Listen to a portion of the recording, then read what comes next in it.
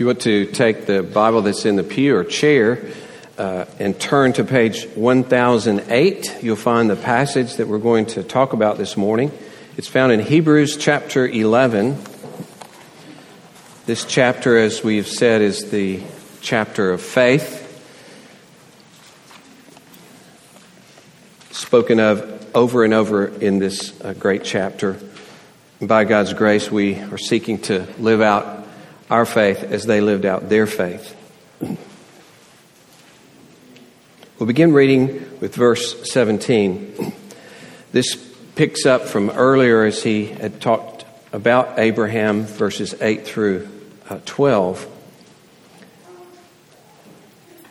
And it's likely that as Abraham had seen his and Sarah's bodies as good as dead, yet bear the child Isaac, that this encouraged him as he faced this further trial in offering Isaac up. So after a little interlude in verses 13 through 16, he picks up Abraham again in verse 17. By faith, Abraham, when he was tested, offered up Isaac, and he who had received the promises was in the act of offering up his only son, of whom it was said, "Through Isaac shall your offspring be named." He considered that God was able even to raise him from the dead, from which, figuratively speaking, or in a foreshadowing way, he did receive him back. By faith, Isaac invoked future blessings on Jacob and Esau. And by faith, Jacob, when dying, blessed each of the sons of Joseph, bowing in worship over the head of his staff. By faith, Joseph, at the end of his life, made mention of the exodus of the Israelites and gave directions concerning his bones.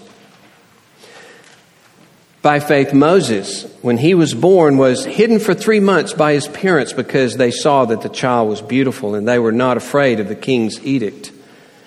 By faith, Moses, when he was grown up, refused to be called the son of Pharaoh's daughter, choosing rather to be mistreated with the people of God than to enjoy the fleeting pleasures of sin.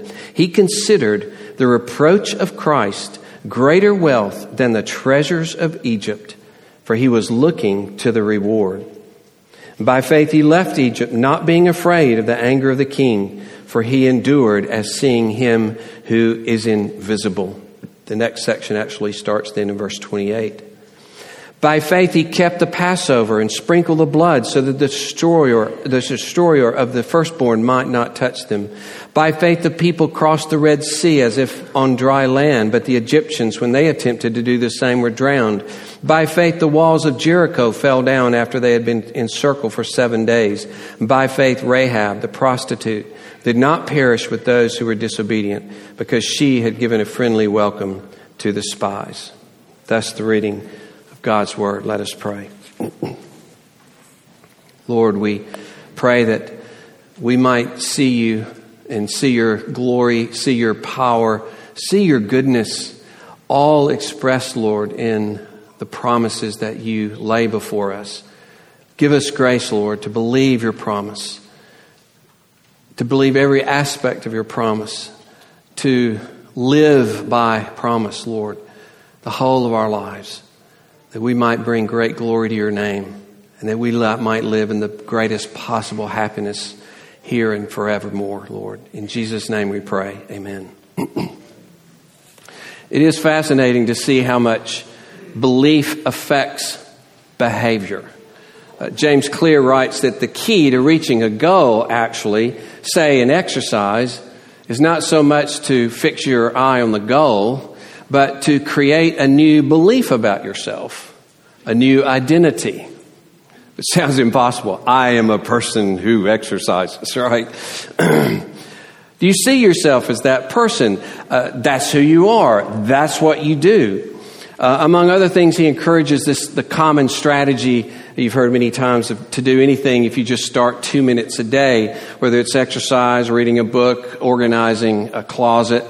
If you do it that way for a month, just 2 minutes a day, then it begins to be a part of you, and it really can change what you think you're capable of. You might even not only form a new habit, but have a new identity for yourself. That's the point, at least, of creating a new way to see yourself so that you can live out your life in new ways. What's interesting about our passage is that the identity of these people is bound up in their relationship with God. And it can't be separated from their relationship with God. The Bible teaches that God comes to mankind with unfathomable promises in His mighty hands. Unimaginable promises to do us good. And these people believed into those promises. They lived by those promises. They defined themselves not by who and what they were, but by who and what God is, and by what God had promised them. God's promise created a new reality for them, and they lived in that reality that even was invisible many times, as even it says in this passage. So it's a promise of God's reality, not their limitations. Their horizons are established by God's goodness. Their possibilities are tied to God's promises to them. They lived by the promise of God. And the question we have before us, are you living by the promises of God? Are the promises of God establishing your horizons and your possibilities as a human being? This is not Joel Osteen, by the way. It may sound like... Hopefully we're rooting this in Scripture and not just making up stuff. So, the promise, as you see here, of the covenant, which deals with Abraham and the fathers through Joseph there, 17 through 22. And then we'll look at the promise of the reward, which focuses on Moses. And then the promise of God's power and presence, which focuses on the events that have to do with the Exodus, right? The Passover and then the succeeding events. So they're grouped this way of the patriarchs, Moses, and then the leaving of Egypt. So first, the promise of the covenant. The writer recalls here in verse 17 the remarkable faith of Abraham when God commanded him to sacrifice his son Isaac, on whom alone all the future blessings rested. This was the whole reason that Abraham had left his people and left his former land, because God promised, I will give you a land, I will create a people out of you, and this people will be a blessing to the whole earth. So to surrender Isaac is to surrender his whole future, and really to surrender the whole future blessing of mankind. Really. The whole future blessing of mankind in sacrificing Isaac. And yet it says he believed that God was able to raise him from the dead. Probably because he had seen two dead people produce the child in the first place. It's encouraged him. If he can do that, he can raise Isaac, even if he is put to death. But you see, in the face of death, the promise of God was stronger than death.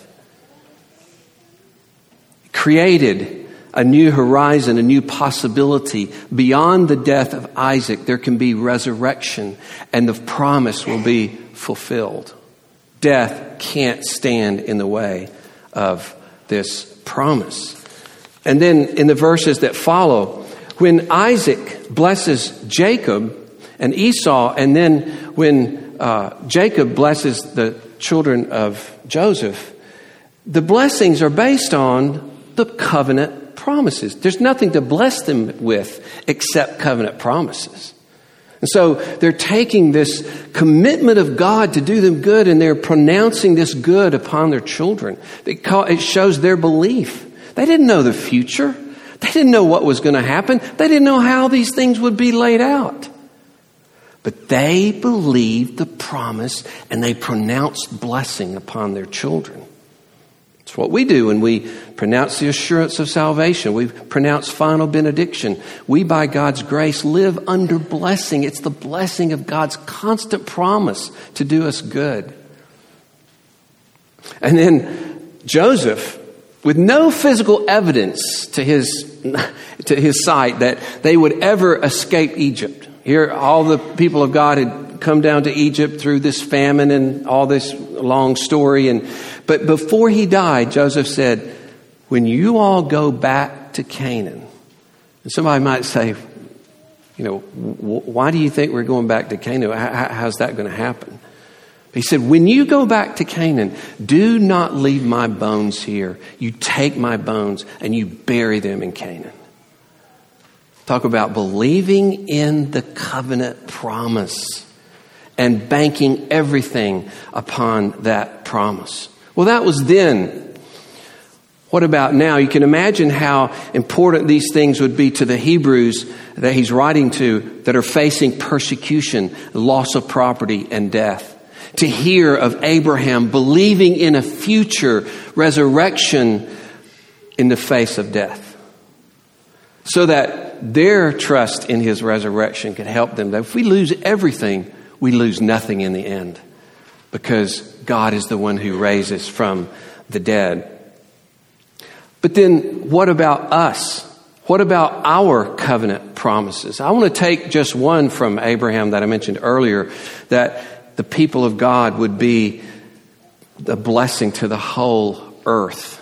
And the way the promise looks now is that through Christ and through those who believe in Christ, the nations of the earth will be blessed. Are you believing that promise?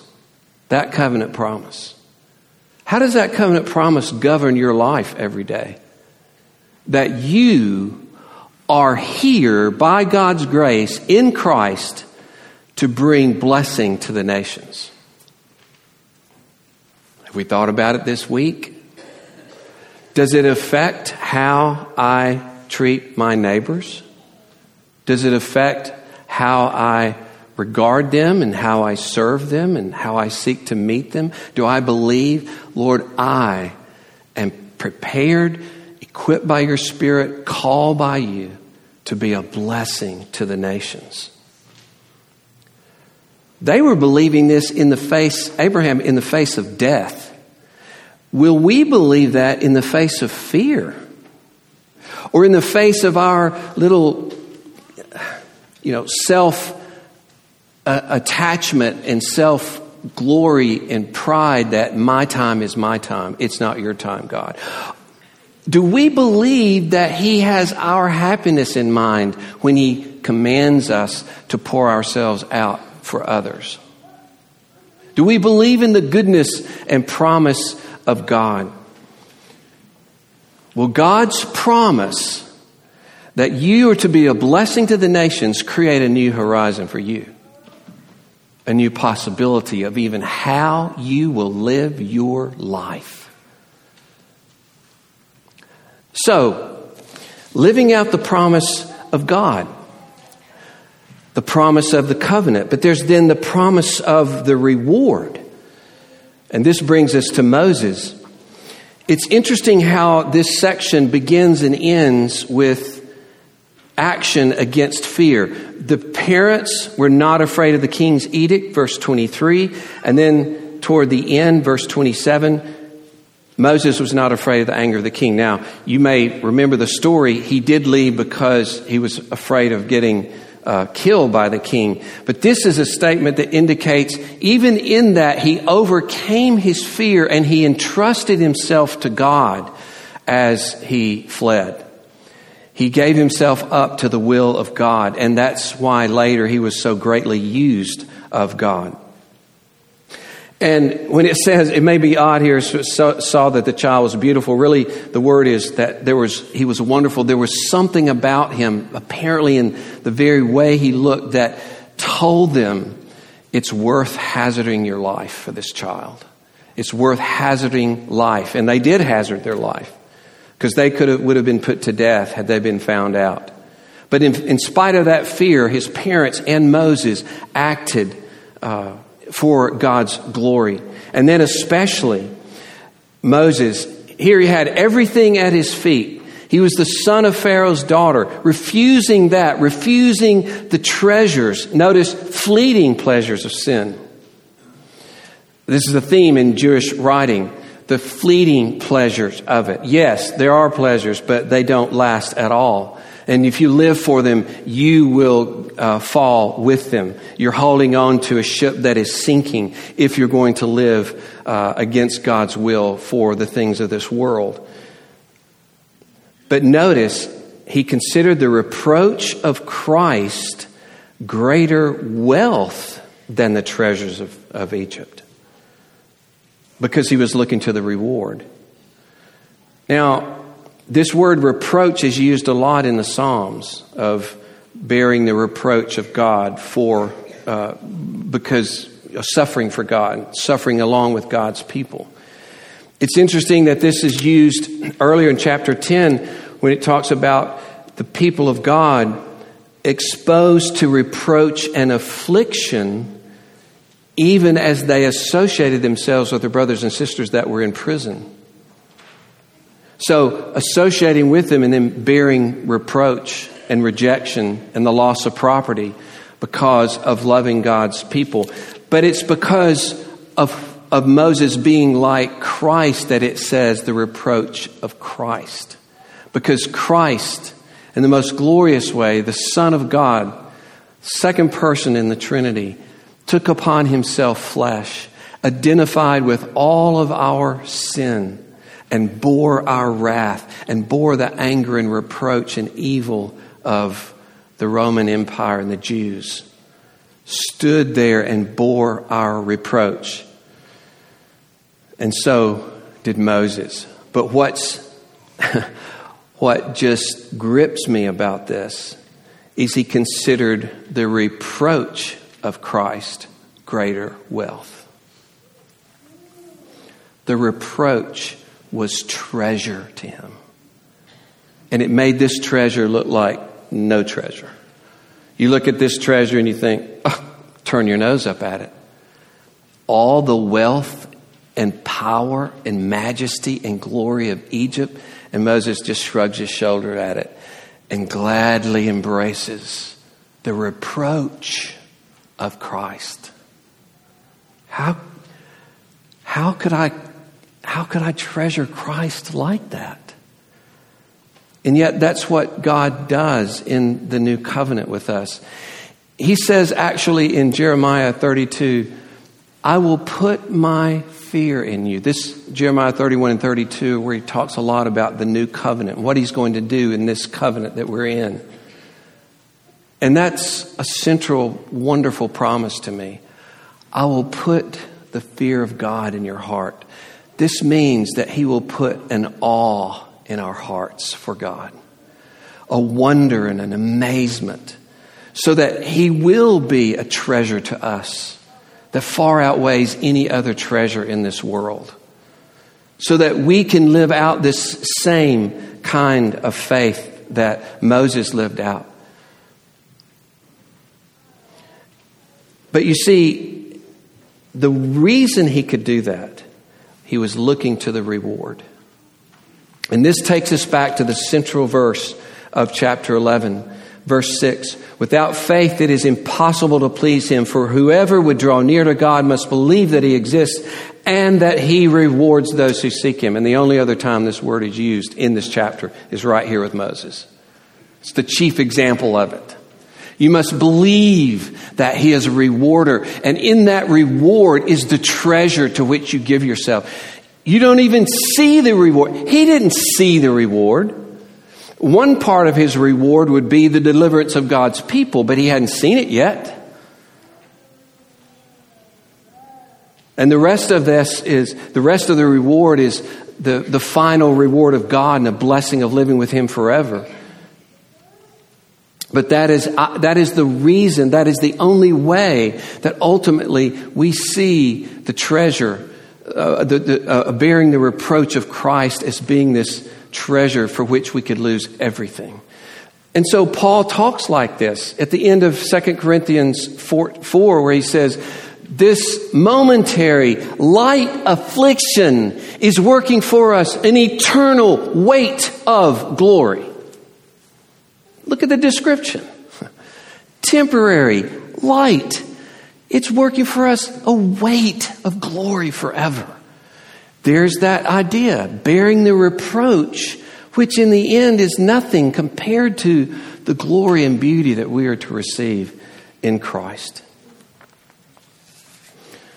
And so we have that ultimate goal of the ultimate reward of the new heavens and the new earth. We have what they couldn't see. We know Christ has been raised from the dead. We know we're going to be raised from the dead. We know we're going to receive these new bodies. We know something of the new heavens and the new earth, the new creation, that this whole world is going to be remade and we're going to dwell in the presence of God forever and ever in it. And so if God calls you to lose something, to lose anything, whether it's small in terms of your own, the things you have to give up to love your husband or your wife better, or larger things in terms of society's persecution, all loss is in the framework of ultimate, unimaginable gain. And here's the thing, God never ever calls us to give up anything for nothing.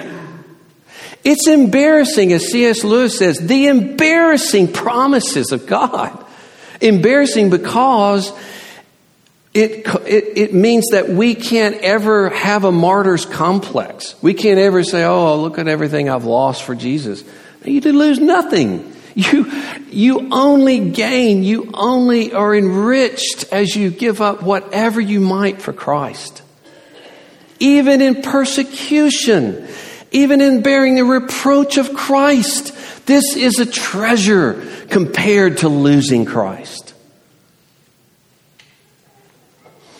And then on an even more personal level, to ask ourselves, do we believe in the reward of living for Him now? The reward, as Jesus would say, that as you live out love, you will know my joy and your joy will be full. As you submit yourself to me, Jesus said, I will give you rest for your soul as you take my yoke upon you.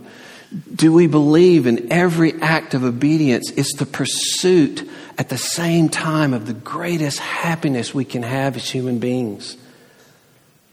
To submit to this good God who always gives good commands.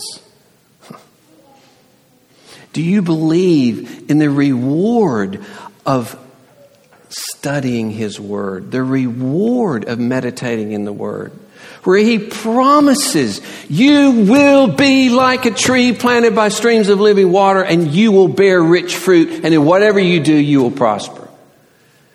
Do you believe that reward or not? God will give you grace to believe it. Okay? Even if you say, no, I really don't. And my life proves it. Because I give hardly any time. Especially compared to this and this and this and this and this and this.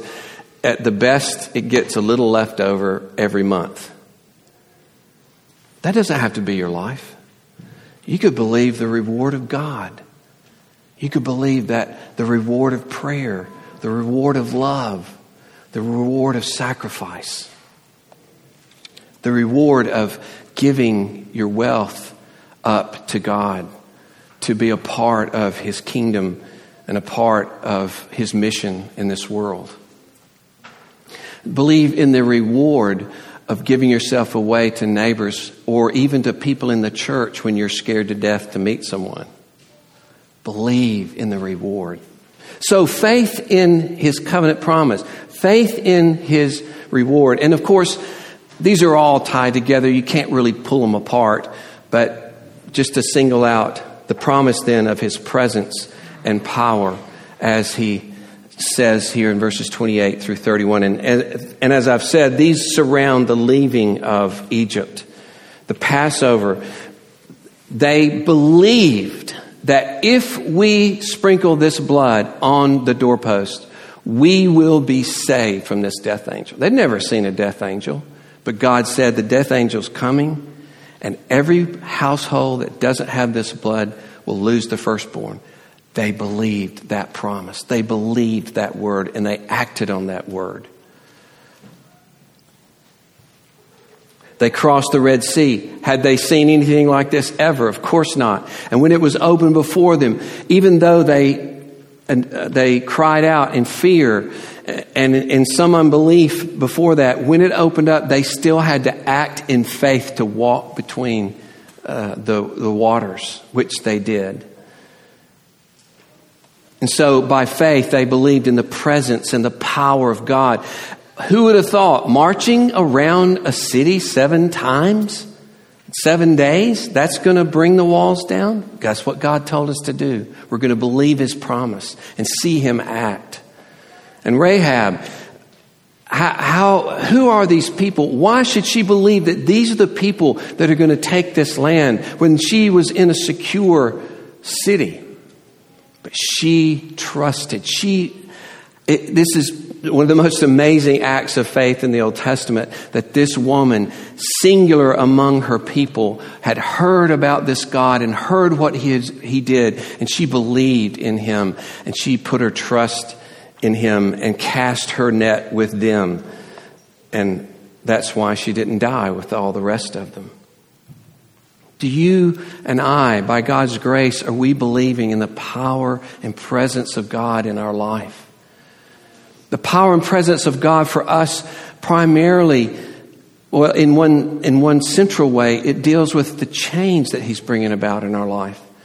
He declares that we're being transformed into the image of Christ. He declares that He's working in us that which is pleasing in His sight. He declares that the work He's begun in us, He will continue to the day of Christ Jesus.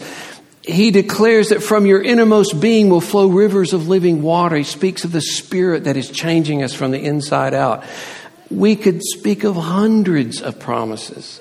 I want to encourage you that everything Jesus accomplished, everything He promises in Old and New Testament is all gathered up for you to say, believe these promises, especially the promise of, in this final instance, of the presence and power of God in your life.